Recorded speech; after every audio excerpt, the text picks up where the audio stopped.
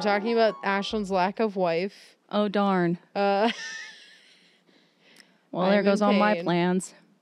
Hi, and welcome back to I'll Tell You What, a spoopy podcast. I'm Ashlyn. and I'm Miranda. I've been cleaning. Yeah, Miranda's been cleaning. But I ran out of hooks. I bought these special hooks that go into drywall, but they don't go super far in, so you don't have to worry about it. But I only bought a pack of 5, and I need more of them. So I Okay. couldn't finish my one little picture area. She just down has by one. one. She just has one picture laying on her Notice chair that over there. it's the only picture that's not up is the one of me and Josh.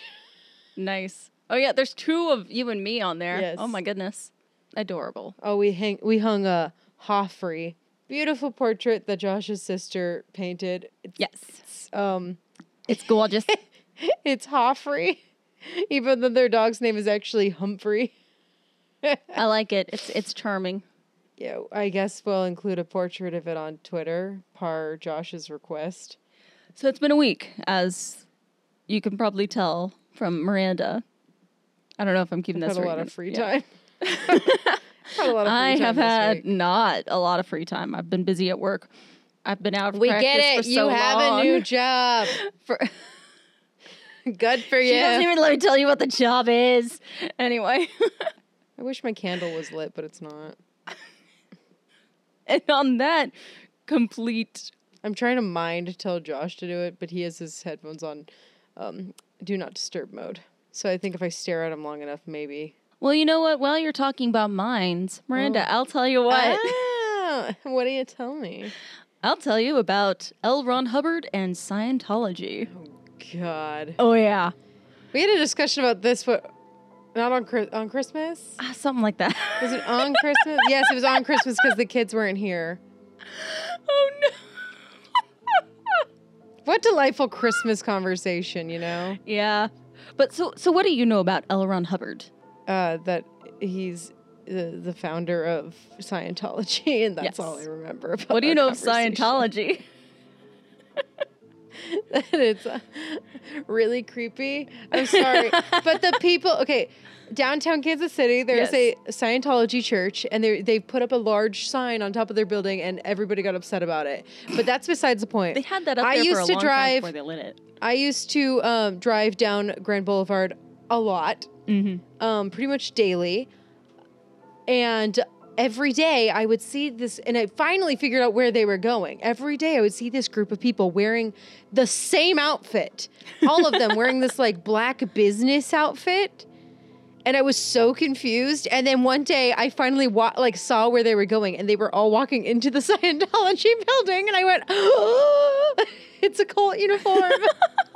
So that's really all I know. Terrible. That's all I know. Yeah, so you know, it's got a reputation for being a sort of cult.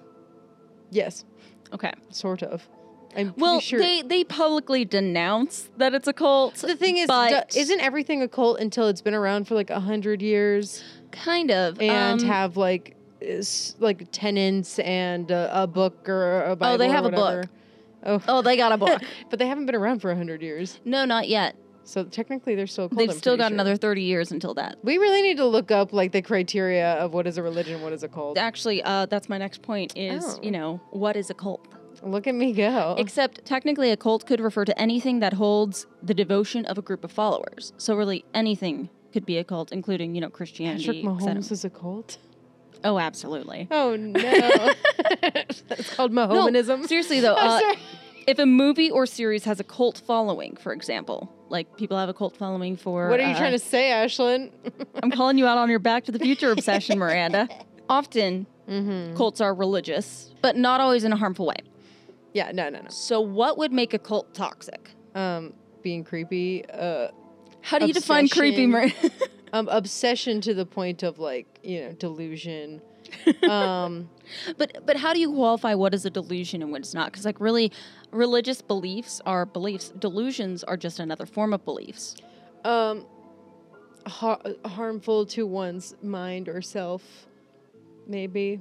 Yeah, but even then there's that gray I area. swear to God, Ashley, if you're playing devil's advocate right now, I'm not, just to make me actually. feel I'm really crazy. not. So, first of all, I listen to a lot of podcasts and watch a lot of stuff about cults What? and everything. Oh, yeah. You? Yeah, I know. It's I would weird. have never guessed. That's not up your Well, and alley at so- all. I've found a few things, and I don't know if I heard this somewhere or if I just decided it for myself. So I don't know.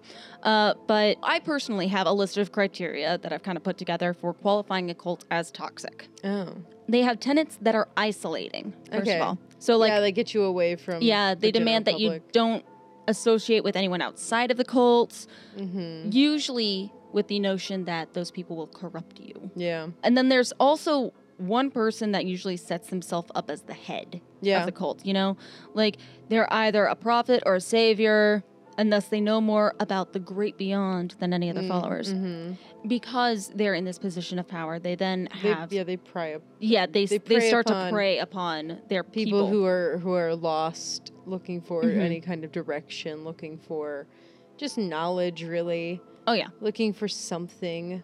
Yes. So they typically, from what I've seen, they typically prey upon college-age students. that's a big- or middle-aged people. Mm-hmm. Because those are like two big pivotal moments in your life. Oh yeah, because you have no idea what you're doing generally when you're in college. When you're in college, and well, a lot of afterwards. people have moments where they're kind of like, not midlife crisis, but you know what I mean?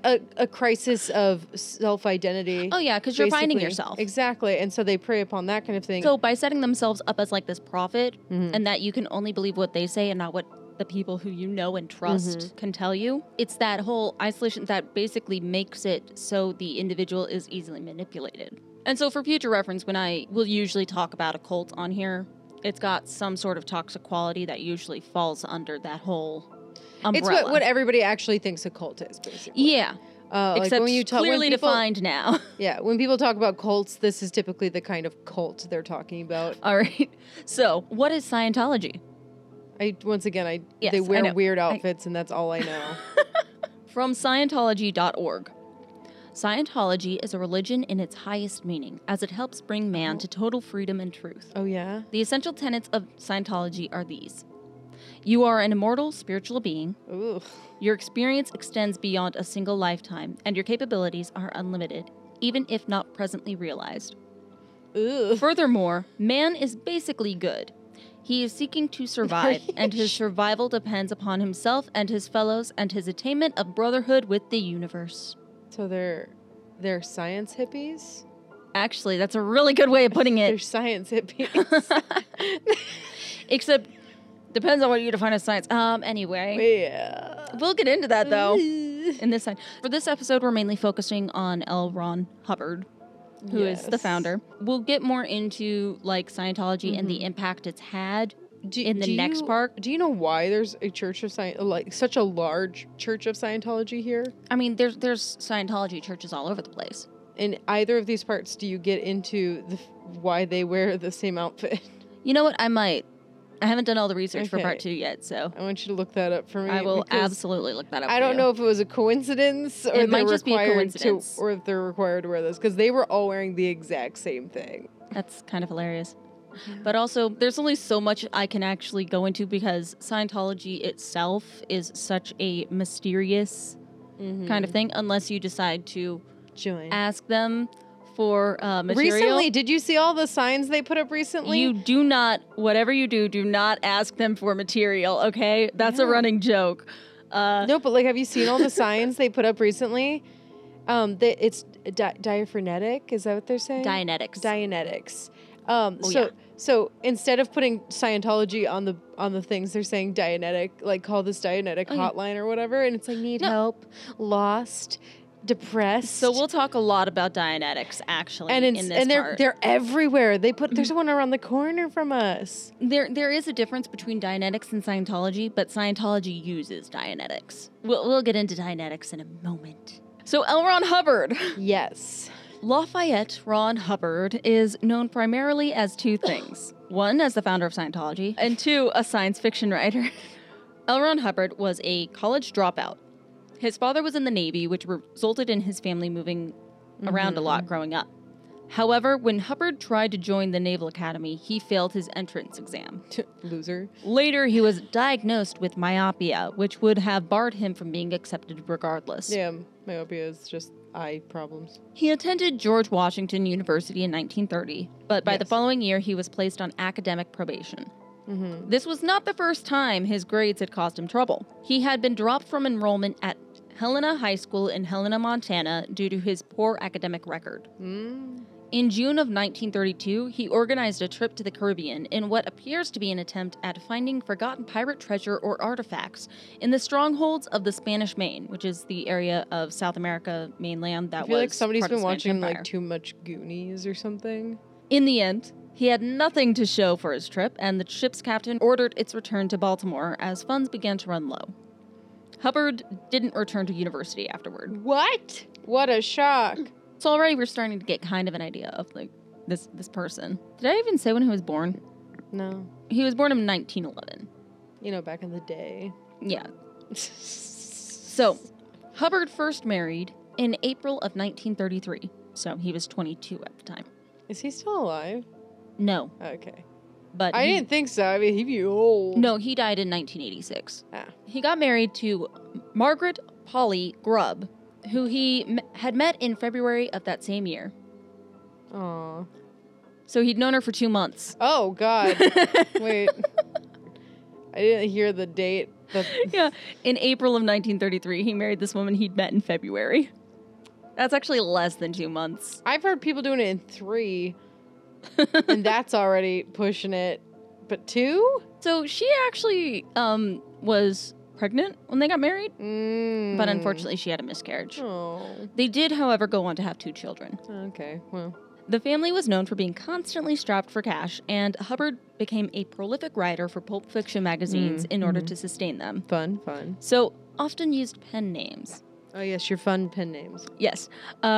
Winchester Remington Colt. Like Colt. Right, he even threw Colt in there. Yes, but this was more like the Colt action Oh. rifle. Oh. Or Also, like a horse. Winchester and Remington Oh. were both. Right. I thought it was funny. Joe Blitz Joe Blitz. and Legionnaire 148. I feel like that's a name of something. You know, like Yeah. a club. I'm part of Club Legionnaire 148. Something like that. It's a speakeasy. In his writings, he covered a wide variety of genres, such as adventure, mystery, travel, and romance. But he was most notably known Yes. for his fantasy and science fiction works. Ah. His first full-length novel, Buckskin Brigades, came out in 1937, and the following year he wrote the script for The Secrets of Treasure Island, which became a 15-chapter Columbia Pictures serial based on Robert Louis Stevenson's 1887 novel Treasure Island. I can read my own notes. Was guys. this the inspiration for Muppets Treasure Island? Treasure Island might have been, but I don't think the serial was. Around this time, Hubbard began spending a lot of time in New York City, and his wife suspected that he was having affairs there as well. He probably was. Because men stink. No, but All men his suck track except record your is father. not great either. So it's not hard to believe that she had valid concerns there. So in April of 1938, he underwent a dental procedure and had an adverse reaction to one of the drugs. According to Hubbard, this triggered a revelatory near-death experience. Oh, yeah? He claimed that he had indeed died for 8 minutes. Oh, claimed. Yeah, I can't actually verify the validity of that statement. Claimed, yeah. Whenever something says claimed, Well, okay, I said claimed. okay. And there's a Said. reason I said claimed. He though. said it. Yes, that is what he told people. That's the thing, though. Like, he told people that. Then there's nothing on there that... And we'll probably get said more it into that in the second part when I talk about how Scientology interprets his life Oh, yeah? versus the life that the public knows, I guess. Because there is a discrepancy there. Mm-hmm. Under the influence of this experience, he Yes. wrote a book that went unpublished, but had the working titles of The One Command and Excalibur. Wow. Yeah, so Hubbard later cited this book as an early version of Dianetics. Dianetics, written in 1950, serves as the base literature for Scientology. Of course. Yeah, so that's their Bible. Hubbard claimed that Excalibur would revolutionize everything and would ultimately have a greater impact on the world than the Bible. Oh, yeah? Yeah. Wow. And when he... I love your just... Wow. Tell me more. So when he was unable to sell a manuscript, he became depressed and blamed his notoriety as a pulp fiction writer as the reason that people wouldn't take him seriously. That's why. So after the formation of the Church of Scientology, this book would become part of the mythos.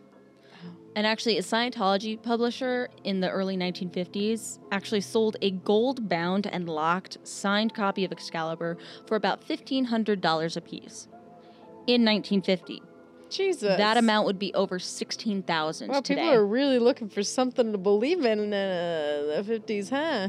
Well, this copy required a sworn statement to not let anyone else read the book as it, quote-unquote, contains data not to be released during Mr. Hubbard's stay on Earth. Oh, so can you look inside it now? I don't know, maybe. Are we allowed to know what's in it now? Because he's dead. They believe that, humans are immortal spiritual Well, beings. clearly they're not, because he died. Well, no, they don't stay in the same body, but their spirit, reincarnation, things like that. Who is he? Tom Cruise? You're So welcome. the book also Yes. carried the warning that apparently 4 out of the first 15 people who had ever read it had gone insane. Oh. Yes, Then why would so you it's one of want those. it? Because Hubbard wrote a book, Miranda. Hubbard joined the Explorers Club in 1940. Oh, did he? The Explorers Club is an awful lot like the Bohemian Club, except that it is based in New York, and its members are dedicated to supporting scientific study and field research Rather instead than of like fun supporting arts. the arts. I don't like that as much. I mean, I don't know anything It may against be them a right now. personal thing.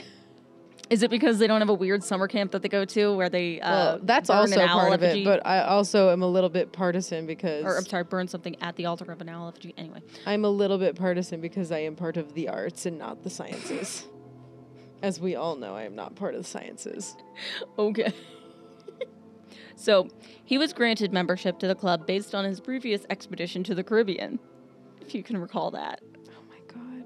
His Goonies expedition. Yes. He persuaded the club to let him carry their flag on his Alaskan experimental radio expedition. Oh yeah? This expedition consisted of him and his wife on a boat named Magician. Magician. However, And then it disappeared. no. No, darn it, because that would have been great. No, the trick is it can't make it more than 2 days after they started. Oh. So they didn't make it to Alaska. Well, they actually made it to Ketchikan, Alaska, which is Alaska's southernmost settlement. So like the furthest which tip. is the closest to the continental U.S., yes. Wow. After the ship's engine broke. Again, only 2 days after they started off. Wow. He wound up having to sell more stories and contribute to the local radio station in order to earn enough money to fix the engine to get them back home. Yeah. Oh yeah, he did know, huh? So after this second failed expedition, he applied to the U.S. Navy. And they said, what? Well, this time, he had a recommendation letter that came from a friend he had in the U.S. House of Representatives, Robert McDonald Ford. I'm sorry, he had a friend in the U.S.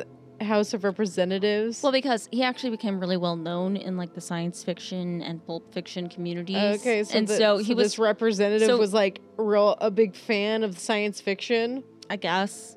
Jesus Christ. I don't know. Originally, I accidentally wrote their name as Ronald McDonald Ford. I want to believe that's true. Yeah, no, I wrote it down and I'm like, who did this to their child? And then I double checked and I'm like, oh, it was me. The letter claimed that Hubbard was one of the most brilliant men that Ford had ever met. Oh my goodness. Ford later confessed that he didn't know what Hubbard wanted a letter for and had simply given him a blank letterhead saying, hell, you're the writer, you write it. That's really frivolous from a It's sketchy. House is what of it is. Representatives member. Oh my God. So now we're getting to Hubbard's time in the Navy. And this is a trip.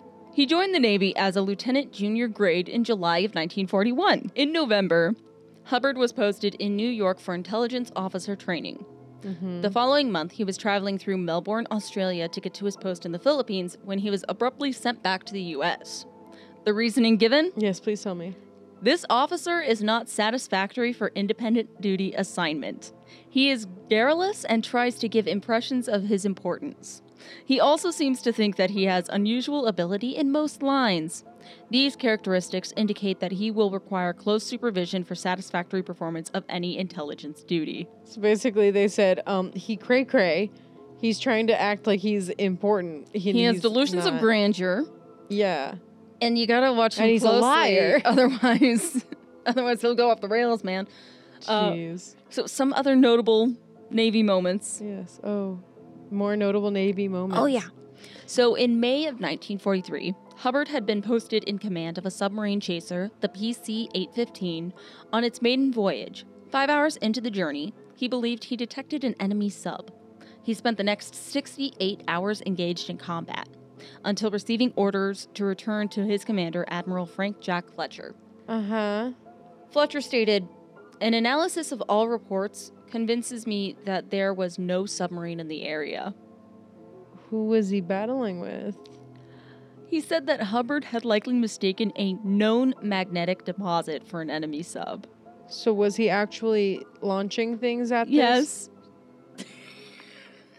68 hours, Miranda.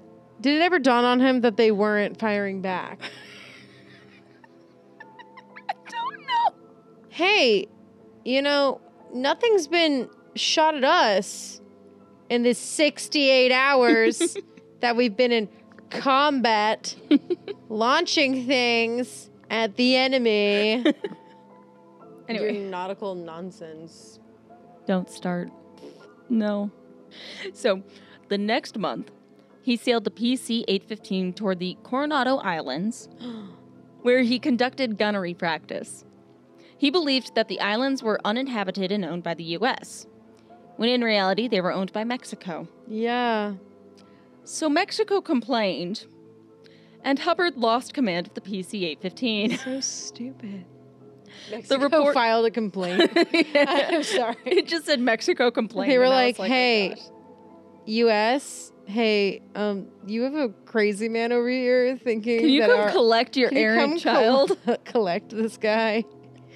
Because he's on our islands and he's just running amok. And they're like, yeah, sorry. Well, he's not even on the island. He's just throwing stuff at it. He's using it for gunnery practice. Oh, God. Yeah, no, it's bad. So the report stated that he was unsuitable for independent activities and suggested that he be posted to a larger vessel where he could be properly supervised. Oh, my God. It also said that he was lacking in the essential qualities of judgment, leadership, and cooperation. Really? He then spent the next 3 months in the hospital after claiming to suffer from various ailments, such as stomach ulcers and malaria. Claiming. Yes, claiming. Again, I can't, vouch for the validity of his statements. He says in his later writings that these ailments were like his mind manifesting them. And that's all part of the whole Dianetics and Scientology thing. Uh-huh. His mind kind of manifesting them because he didn't want to be in a certain situation or something. Yeah. Similarly, when I was young and I was in a crowded room of people and it was loud, my body would give me a fever because I didn't want to be there. Right? Are you a Scientologist? No, my body has defense mechanisms called get me out of here. My body, when I'm in a crowded room, just decides to feel like it's having a heart attack. Well, that's different because It's that's just probably a panic actually attack. happening. It's actually panicking. Yes. It's fun getting a panic attacks every time you go into public, and by fun, I mean it's really annoying. So, after his stint in the hospital, he was posted on the USS Algol as the navigation and training officer. Why would they put him in charge of anything? Well, Miranda, it was in the 1940s. I don't care. I'm pretty sure During there's- World War II. Yeah, but I'm pretty sure there's a lot more capable soldiers and Naval sailors. officers. Pretty sure, because they were recruiting a ton of people at that time. Somewhere in the lower ranks, there was probably someone more capable than Mr. Hubbard. The idea that I get from Hubbard is that he is very charismatic. Because that's And the only crazy. way he can get away with half of this crap. Yeah. Like, I'm serious. We haven't even started into some of the more ridiculous stuff. Maybe he he's did. charismatic in the way that like I am sometimes with people that I, that are above me and whatnot, that sometimes I'll just go, oh yeah? Oh, absolutely. It gets very difficult for me to tell where he's actually believing his own hype, Yeah. and where he's straight up lying. I can't tell what's Maybe he's delusional. a compulsive liar. Yeah, he could be a compulsive liar. We know a couple of those. Yeah, maybe he can't help it. Yeah, and they lie for absolutely no reason. Like there's nothing to gain No, from the lying. there's no reason to lie. They can't help themselves. The It's lying the sometimes makes them compulsion. even look bad. And yet they continue to say these things. And you're like, that's not true.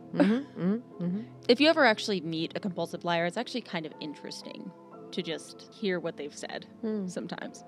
After he was posted on the USS Algol, he requested transfer to the School of Military Government in Princeton in 1944, which was granted. He attended school there until January of 1945, when he was assigned to Monterey, California. The following April, so a few months after, he was admitted into Oak Knoll Naval Hospital, where he cited his ailments to include headaches, rheumatism, stomach aches, pains in his sides and shoulders, and hemorrhoids. Has he tried Pepto? I don't know if he did. Miranda, you should be a doctor. That October, the Naval Board found him to be considered physically qualified to perform duty ashore, preferably within the continental United States. Physically able. Wow. High praise. High praise. By February of 1946, he was transferred to inactive duty. He did not leave the Navy until 1950, after he wrote Dianetics. So yeah, just for reference. So his home life was turbulent at this point. He claimed, quote unquote, that he was abandoned by his family and friends as a supposedly hopeless cripple and a probable burden upon them for the rest of my days. Oh, I'm sure. His daughter, Catherine, however, claims that her mother had refused to uproot them all from Washington to move with him to California, as their marriage already had terminal difficulties and he had chosen to stay in California. That sounds like a him problem. He is now estranged from both Catherine and her brother. Really? So, yeah. Well, he's now dead, so. Well, no, okay, so the thing is that if you look at his Wikipedia page, it actually shows, like, which children he was estranged from. Oh, I love So that. in total, he had 7 children. Ah! He was not, like, the only ones he wasn't estranged from were 3 of them. Oh. And one of them had died. I feel like that's a type of estrangement. Just a little bit. Just a little. Makes communication a So a little lot of his hard. kids want nothing to do with him. I'm not surprised. Gonna be honest. And now here's where things get really weird. Mm-hmm. So in August of 1945, Hubbard had moved into John Jack Whiteside Parsons' mansion in Pasadena. John Jacob Jingleheimer Schmidt. Yes. No. So Parsons was a leading rocket propulsion engineer at the California Institute of Technology, Why is he friends with all these people? as well as a founding member of the Jet Propulsion Laboratory. How- You'll find out in a second. Oh my god. Parsons was also a closet occultist / Thelemite and an avid follower of Aleister Crowley and a leader of a lodge of Crowley's magical order. That lodge name was Ordo Templi Orientis. So he liked magic? He liked the occult magic, so Not like the magic like castle or mansion or whatever the heck that place is. right, it's Not like fun magic. but no, like dark weird magic. dark magic, yeah. like, ooh.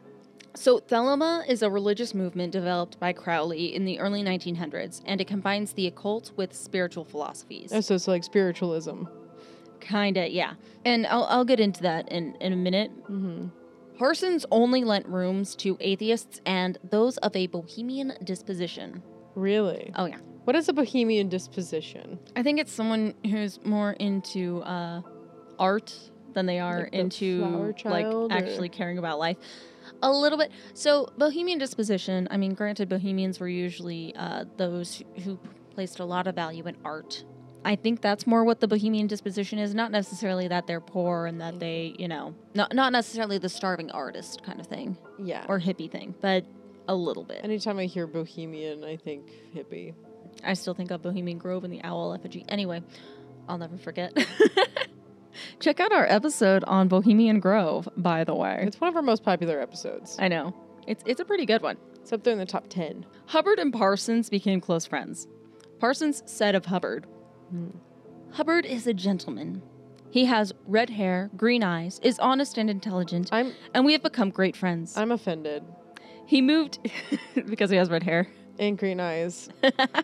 I have hazel eyes, but they're leaning towards green. He moved in with me about 2 months ago, and although Betty and I are still friendly, she has transferred her sexual affection to Ron. And they were roommates. Did you even hear what I just said? Yes. And they were roommates. No, I said, he moved in with me about 2 months ago, and although Betty and I are still friendly, she has transferred her sexual affection to Ron. Although he has no formal training in magic, with a K, of course, because a capital M and a K, magic, he has an extraordinary amount of experience and understanding in the field. From some of his experiences, I deduced that he is in direct touch with some higher intelligence, possibly his guardian angel. He describes his angel as a beautiful winged woman with red hair whom he calls the Empress, and who has guided him through his life and saved him many times. Maybe it's Jolene. He is the most thelemic person I have ever met and is in complete accord with our own principles. Even though he wasn't a Thelmist. But, you know, he's so in tune with that he's so clearly vibing. the most... Yeah, he vibes so hard that he is the most thelemic person. So... Betty here refers to Parsons' 21-year-old girlfriend, Sarah Betty Northrop. I'm sorry, how old was him? For context, Hubbard was 35 at this time. Parsons and Hubbard worked together to create a sexual magic ritual intended to summon Babylon, the supreme Thelemitic goddess. Thelemite goddess. So we sort of talked about a Babylon in our The OG Antichrist episode. Yes. And in Christian theology, she's like super evil. She's more like a demon. I'm just thinking of the place Babylon. In Thelema, however, she is known... I know, I'm just going over that. She is known as the Scarlet Woman and is often identified with Mother Earth. She's also known to be the representation of female sexual impulse and the liberated woman. I really want them to just leave us redheads alone. I really want people to stop associating, like, liberated woman with that necessarily. Yeah. It irks me because I myself, you know, because am it a still feminist feels like and everything. somehow they're sexualizing it. Yeah, and it's creepy. I'm like, don't do that. Because that's still misogynistic. That's the exact opposite of what we're trying to do. Exactly. I was like, that's still misogynistic. Yeah. So I'm not saying anything against like people who, you know, want to revel in their sexual liberation or anything. Like, you know what? Yeah. Fantastic for you. But it's these straight men who are like, yay, feminism. Let's do a sex magic ritual. Let's have a sex magic ritual. Yeah. This went a little in depth about the ritual, and I'm not going to talk about it at all. I'm just saying that it happened, and we're moving on. So Parsons, Northrop, and Hubbard combined their savings and set up a business partnership called Allied Enterprises. The plan was for Northrop and Hubbard to buy yachts in Miami and sail them to the West Coast to sell for profit. Hubbard, however, had written to the U.S. Navy requesting permission to leave the country and go sailing to Central and South America, as well as China, to collect writing material. Yeah, This was without Parsons' knowledge. So Parsons had contributed the most money to this venture, and Aleister Crowley criticized his actions, saying, "Suspect Ron playing confidence trick. Jack Parsons weak fool. Obvious victim prowling swindlers." Basically, Aleister Crowley comes in and, like, this is the originator of an occultist religion kind of thing, saying that, Parsons, you idiot, he tricked you. I feel like there's something to say when Crowley thinks you're a bad guy, you know? I get that. When Crowley thinks you're the crazy one. Yes. So Parsons attempted to prevent them from leaving the country, but ultimately lost most of his money in this venture and had to sell his mansion in order to recoup his losses. Oh, no. Yeah. He had to sell his mansion. In August of 1946, Hubbard married Northrop. You know, the girlfriend he stole from Parsons. Great. That's the worst part. It's like Parsons not only lost his money, but also his girlfriend. Like, poor Parsons. You naive. Occultist. Cultist baby. The problem with this marriage to Northrop, however, was that he was still married to Polly at the time, and she did not learn of his new wife until 1947. So the next year, in June of 1947, he and Polly officially divorced, with Polly granted custody of the children. In 1948, Hubbard and his second wife, Sarah, moved to Savannah, Georgia. Where did Sarah come from? Sarah Betty Northrup. Oh, sorry. Yeah, I refer to her as Sarah from now on because technically now she's Hubbard.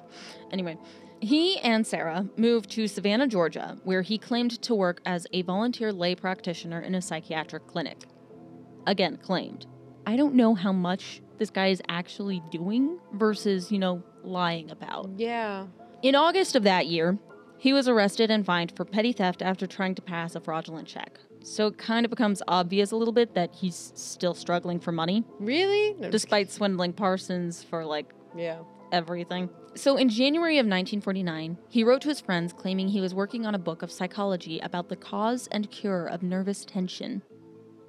By April, he wrote to several professional groups to offer his research, but none expressed interest. Yeah. Weird. So he turned to his editor, John W. Campbell. And Campbell was actually known for being the editor of Astounding Science Fiction, which was a magazine that published a lot of science fiction works. There was an award that up until, I think, a couple years ago was named after him for people who had written something that kind of pioneered a new age in science fiction. I think I've heard of that. Yeah, except it was renamed because apparently he's racist. So, yeah. Fair. Yeah. So Campbell had a long-time interest in psionics, like psychic powers, and fringe psychologies. And I know you're uncomfortable because Yes. psychology, but guess what, Ashlyn? Lots of people use psychology for evil. Like Freud. Get over Freud. I will never be over Freud. He's dead. We're not going into Freud right now. Maybe later.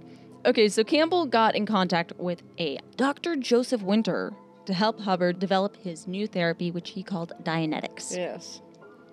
Campbell told Winter, with cooperation from some institutions, some psychiatrists, Hubbard has worked on all types of cases. Institutionalized schizophrenics, apathies, manics, depressives, perverts, stuttering, neuroses, in all nearly 1,000 cases. But just a brief sampling of each type. He doesn't have proper statistics in the usual sense, but he has one statistic. He has cured every patient he worked with. He has cured ulcers, arthritis, asthma. I'm sorry. He doesn't have statistics. Well, yes. This was something that But he has one statistic that does matter. And it's that he cured them all. It's called success. Basically. So now we're getting into Dianetics, which is super fun. So with the help of Winter and Campbell, Hubbard developed new techniques for Dianetics, with Campbell recruiting sci-fi fans to test them on. Oh, no. Yeah. The principles of Dianetics. Bad or painful experiences are stored in the reactive mind as engrams. I thought it was the hippocampus. Hippocampus is more where memories are formed. I was absolutely kidding, Ashlyn. Where they're stored. I was just saying a random body part. So, these engrams. Yes. If left, they can be triggered later in life and cause either emotional or physical ailments. Oh, God. In order to rid oneself of these engrams, they must undergo a process called auditing. So, like taxes? No, we'll talk more about auditing in the next episode. Okay. Thank God. Because it's one of the big practices in Scientology that is actually kind of problematic. Yeah. In essence, the auditing allows an individual to re-experience the bad experiences, thus enabling the engrams to be cleared. Once a person is completely rid of engrams, they would be considered to be in a state of clear. Of clear. Yes. So enlightenment, capital basically. C, clear. Oh. Yeah. So like enlightenment? Basically, yes. So being clear means that one has a perfectly functioning state of mind and thus would have an improved IQ and photographic memory. Being clear would also heal physical ailments such as poor eyesight, migraines, and the common cold. They don't call it photographic memories anymore? I know it's eidetic, but anywho. Hubbard believed that about 70% of all illnesses were psychosomatic. Love that. Yeah, that's not ableist at all. Anyway. Your knees hurting? No, it's not. It's your mind. You can't stand up out of a wheelchair and walk? You can't just get up and walk. You can do it. I believe in you. You can't have heart failure. It's psychosomatic. I think your heart Gosh, just I hurts. wish. I think your heart is actually just hurting. And once we heal your heart, like with your soul basically, then you'll be fine. I think it's Your funny. heart failure doesn't exist, Ashlyn. So I think it's funny to sometimes go on like heartbreak playlists because they talk about your heart hurting and things like that. And I just laugh. It's fake. The pain I'm feeling is fake. The pain is fake news. It's fake. So, My tailbone is fake news. yes, yes. What? I'm sorry. It was the trauma of the fall. Yes, that was a bad experience. And so now you have an engram and you need to be able to re-experience that bad experience. So I have to go fall again? Yeah.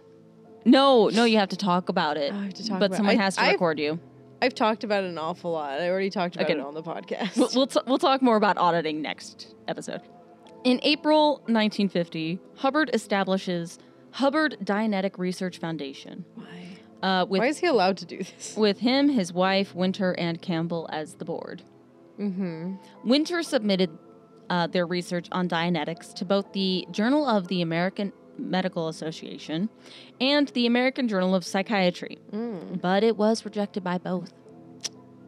Aww. Shame. So they decide to publish their work in the May 1950 edition of Astounding Science Fiction. Wow. So they literally published it in something that said science fiction. Yes. In his editorial, Campbell said, "Its power is almost unbelievable. It proves the mind not only can, but does rule the body completely. Following the sharply defined basic laws set forth, physical ills such as ulcers, asthma, and arthritis can be cured, as can all other psychosomatic ills." Arthritis is psychosomatic. Oh, yeah. You're just imagining that your body's aching. You're all the imagining your hand physically deforming. Yeah. Yeah. Yeah. So once you clear that up, you have straight hands, you'll be fine. Don't need hand surgery. You don't Sorry. need any kind of, no medication. Our mother is, she has RA, and it has Throughout deeply her whole affected. body. Yeah, and it has deeply affected her life physically. Like, So we take it personally. yeah. So if you suggest, if you that- ever hear us talking about anything being ableist and whatnot, it's because our mother's in a wheelchair and we're bitter about we're ableism. bitter about every But time I walk technically- into buildings, I'm like, wow, okay, so nobody in a wheelchair could get around in here. Okay. It's like, wow, you have a wheelchair ramp and then a step up. oh God, yeah. That one's one of my favorites. Or you're using your wheelchair ramp as storage for your patio furniture. That happened once. That was bad. That angered me. It's like, you guys realize that no handicapped people can get in your building now, and that's super ableist and wrong. Yeah. I was going to bring my mom here for lunch, and now I will never eat here again, and I have not. So apparently Dianetics can cure this. I know. Wow. Maybe mom should become a Scientologist. No. So again, this right now is a therapy and not a religion. And you kind of need to keep that in your Yes. mind a little bit. Yeah. So several people would go on to agree with the unbelievable part of Campbell's statement. Mm-hmm. Yeah, yeah. Yes. So I like that. thank you. So the publication in Astounding Science Fiction was accompanied by the publication of Hubbard's book, Dianetics, The Modern Yes. Science of Mental Health, on May 9th, 1950.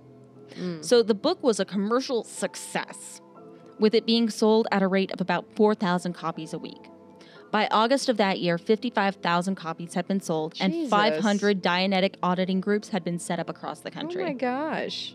Despite the success of the book, it did garner heavy criticism.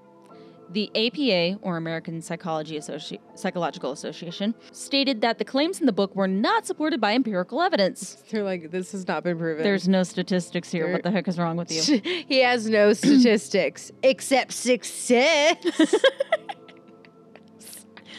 Scientific American said that the book had, quote unquote, more promises and less evidence per page than any publication since the invention of printing. Wow.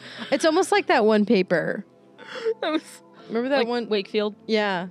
It's Yeah. almost like the except Wakefield paper. this is more This is less evidence than the Wakefield paper. Wow. Well, the funny thing is that even Hubbard's sci-fi contemporaries found fault with it. So Isaac Asimov called it gibberish. Oof. And Jack Williamson said it was, quote unquote, a lunatic revision of Freudian psychology. Oh. Wow, he called you a Freud ripoff. And that's bad because Freud also had, like, very little empirical evidence, if any. Despite the criticisms, several famous people became interested in Dianetics. Some held auditing sessions with Hubbard himself, Like and others still were trained to become auditors. Like Tom Cruise. Tom Cruise did not join at this time. Later. Fine. This is the 1950s. How old do you think Tom Cruise is? I don't know what year it is anymore. You've been talking for ages. It's 1950 still. We stay in 1950 for a weird amount of time because a lot happened in that How old year. was this man when he finally died? Like 77. Oh, that's not that old. Auditing sessions were not cheap by any means, costing about $500 in 1950, which would be worth over $5,000 today. Jesus. Of course, current auditing sessions, I did look it up, are about $800. So, it didn't exactly keep up, with the price of it. But yeah, $500 in 1950, that's a lot of money. Yeah. Granted, it's a lot of money I'm sorry, nowadays, $800? too. Yeah. If I had $800, you know how much I could buy? I could afford rent.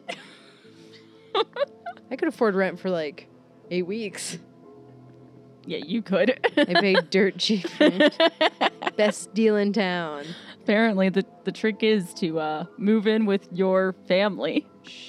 All right, so Hubbard played a very active role at this time and gave lectures over Dianetic therapy. Of course he did. This, however, backfired in August of 1950 when he was giving a lecture at Shrine Auditorium in Los Angeles. Ooh. He produced the clear Sonia Bianca and claimed that since she had gone through Dianetic therapy, she now had perfect memory. Sonia, however, was unable to remember the color of Hubbard's tie when his back was turned and could not even recall a single physics formula. She was majoring in physics. Oh, I was like, okay. No, it was her major. So a large part she of the may want audience... to change her major. Yeah, right. So a large part of the audience at this point got up and left. Really? Yeah, and after this, everything starts to systematically fall apart. So Winter began expressing his doubts in the therapy, and in 1951 admitted that he had never seen a convincing clear, stating that although he had been told individuals had gone clear, their behaviors did not seem to match up with what the state of clear was defined as. I'm sorry. Is Winters like the original guy who was like... He was the doctor that basically was trying to He's the doctor who said... add validity to... He was the one who said he has no statistics. No, that was Campbell talking to Winter. Yeah. But success. Yeah, no, but Winter's the one who took that, and he's like, yeah, sure, I'll lend credibility to this. I've never seen any evidence. He's like, look, I'm sold. I should, and now he's like, I should have. Maybe I should have asked to see some of this evidence. Maybe there should be evidence when we write psychological papers.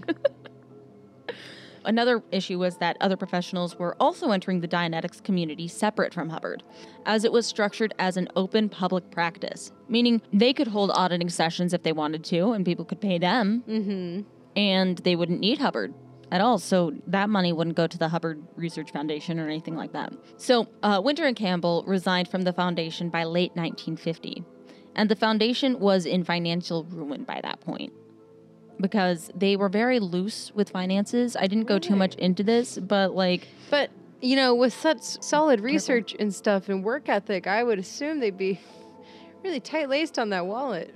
Well, the thing is that there were so many people going into auditing that there should have been a ton of money. At one point, it looked like one of their foundations should have had about $90,000, but only $20,000 was accounted for. I feel like somebody was skimming off the top there.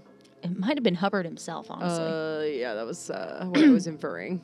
Well, there were several branches of the foundation by this point. It was problematic. Hubbard's marriage also started collapsing. Again? Yeah. And this one goes a little off the rails. Darn. So Hubbard had started an affair with his 20-year-old public relations assistant in late 1950. Sarah had started one of her own Ugh. with auditor Miles Hollister. Ooh, the founder of Hollister? No. So one thing that was happening in the 1950s, Rampant 1951. affairs? No, was you remember the Second Red Scare and the McCarthy trials and the whole search for communists? I do remember the search for communists, but I was don't know not why alive communism. I don't know why communism always ends up in these podcasts, but it does.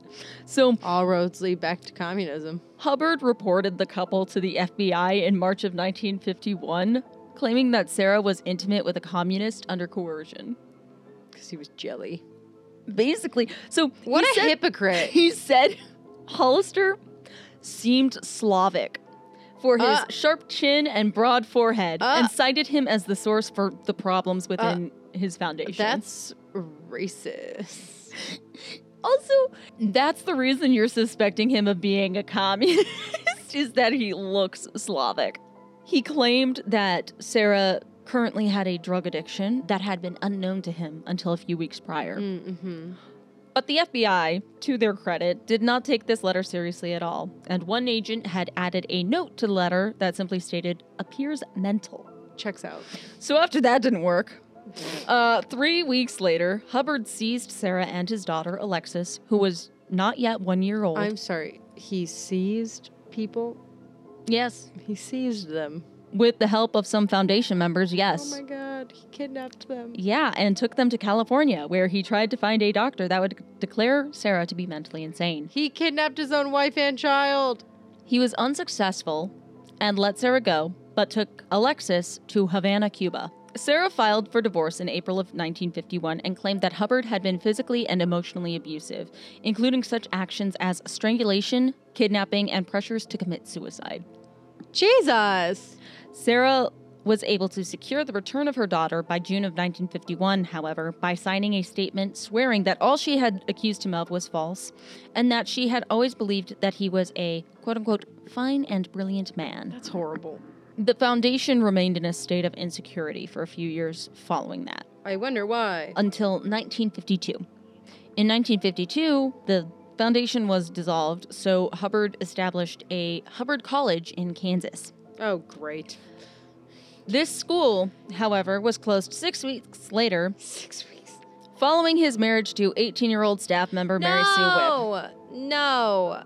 I object. For reference, he was 41 at the time. I object. I Yeah. object. So the two moved to Phoenix, Arizona, where Hubbard established the Hubbard Association of Scientologists International. He called Scientology the science of certainty. He differentiated it from Dianetics, saying that Dianetics was the process of releasing the mind from distorting engrams, whereas Scientology was the study and handling of the spirit in relation to itself, universes, and other life. Oh, so they're super different. Basically, Scientology can attain what it can attain through Dianetics. Yeah. Financially, starting a cult was a good move on his part, because then he gets to control who has power. Whereas with Dianetics, it was an open public practice. If you set up one church and yourself as the prophet of that church, everything should go through you, and then you have control of the money. So, Scientology as a religious practice. Scientology uses Dianetics within itself to help individuals go clear. According to Scientology, a human is an immortal spiritual being called a thetan that has taken resident in a physical body. A thetan has, of course, numerous past lives. It should be noted that the brain does not control the mind, the thetan does. The brain is part of the physical body and acts more as a switchboard to communicate what is happening in the thetan's mind. By recognizing the thetan, one is able to gain awareness and abilities that are not possible, quote-unquote, in any practice that believes man to be just a body. And that is from Scientology.org. What? This allows increased spiritual freedom as well as increased intelligence. Scientology's opinion on psychology, this is what they have on their website for that. Psychology, for instance, had worked itself into a dead end. Having no concept of the existence of an animating factor to life, it had degenerated into a practice devoted solely to the creation of an effect on living forms. Do you know what that says? At all? I blacked out. No. Even if you paid attention, it wouldn't make any sense. I'm going to be honest here. It didn't So- sound like it did. So since they could not figure out how the body connected with a mind, the animating factor of life, it simply fell into studying the effects that the mind has on living forms, so like people. At least that's generally what I gathered from that. The living form could be referring to the brain or the body at that point. So personally, it seems to me like the words used on their website are deliberately confusing. Because if it's confusing, you're more likely to at least look into it or ask for more information. And as I stated before, the whole running joke, if you ever want to get revenge on someone, just give their information to a Scientologist. Jeez. They will never be rid of them. Oh, no. Yeah. So that's where I'm going to end it for now. Ooh. Because we've been talking for a long time. And thank God. That was basically Hubbard's life up until Scientology. I don't know, Ash. I might be converted. I don't... Oh, gosh. The thing is they do take some things that kind of make sense, because for a long time, psychology didn't really have an answer for, like, you know, how the brain connects with the mind. And they still really don't. It just do, okay? And they're trying to put more meaning behind it, and I get it, but at the same time, it's kind of bizarre. I'll just say that. It's a bit bizarre. But then again, I also believe a man died on a cross and was resurrected after 3 days, so some people might call that bizarre. But next time, we'll go into more fun details about Scientology. Next Tuesday. Yes, next Tuesday. We'll go into auditing, like how it works and everything, the 8 dynamics of Scientology. We'll also talk about various Scientology organizations, such as the Sea Org, Office of Special Affairs, and their practice of dead agenting. What? We'll also talk about their celebrity centers, the influence of Scientology in Hollywood, and also the influence of L. Ron and Mary Sue Hubbard in Scientology. Because, like I said, L. Ron didn't die until 1986, which gave him plenty of time to build a cult. Anyway, so we'll leave you there for now. Did you learn anything, Miranda? No. Thanks. But if you are excited about next I'll Tell You Tuesday to hear the rest of this intriguing tale about Scientology, feel free to message us at matterthanacaterpillar@gmail.com. Or if you're excited for part 2 of Dear David, which I'm not excited to edit, please you can visit us at matterthanacaterpillar on Instagram. Or, you know, if you have any of your own stories you want to share, or, I don't know, anything, you can always tweet at us or slide into our DMs at matterthanacat on Twitter. Yeah. That'd be fantastic. Or visit us on Facebook at ITYW Podcast, or I'll Tell You What with a period instead of an ellipses. And we also have a TikTok. Yeah, we may have some TikToks coming for you soon. I saved some sounds, but Ashlyn decided not to look presentable today. And I decided to feel like garbage. I was too busy. I'm just kidding. Researching. I didn't use a VPN with this research, I think you and look now fine, I'm afraid. But it's you personally. So, I look like I haven't slept in a week. You look fine. The kids have bigger baggies under their eyes than you. That's sad, isn't it? A little bit, yeah. Anywho, and with that, we'll leave you with this.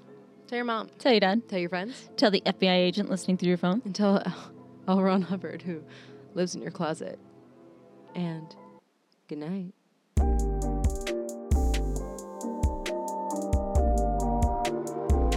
Don't put that on me. Don't do that. That's horrifying, Miranda. Just wait for what I say next week. No, I'm just kidding. Is it going to be Tom Cruise in the closet? Maybe. Unless you have more celebrities for me.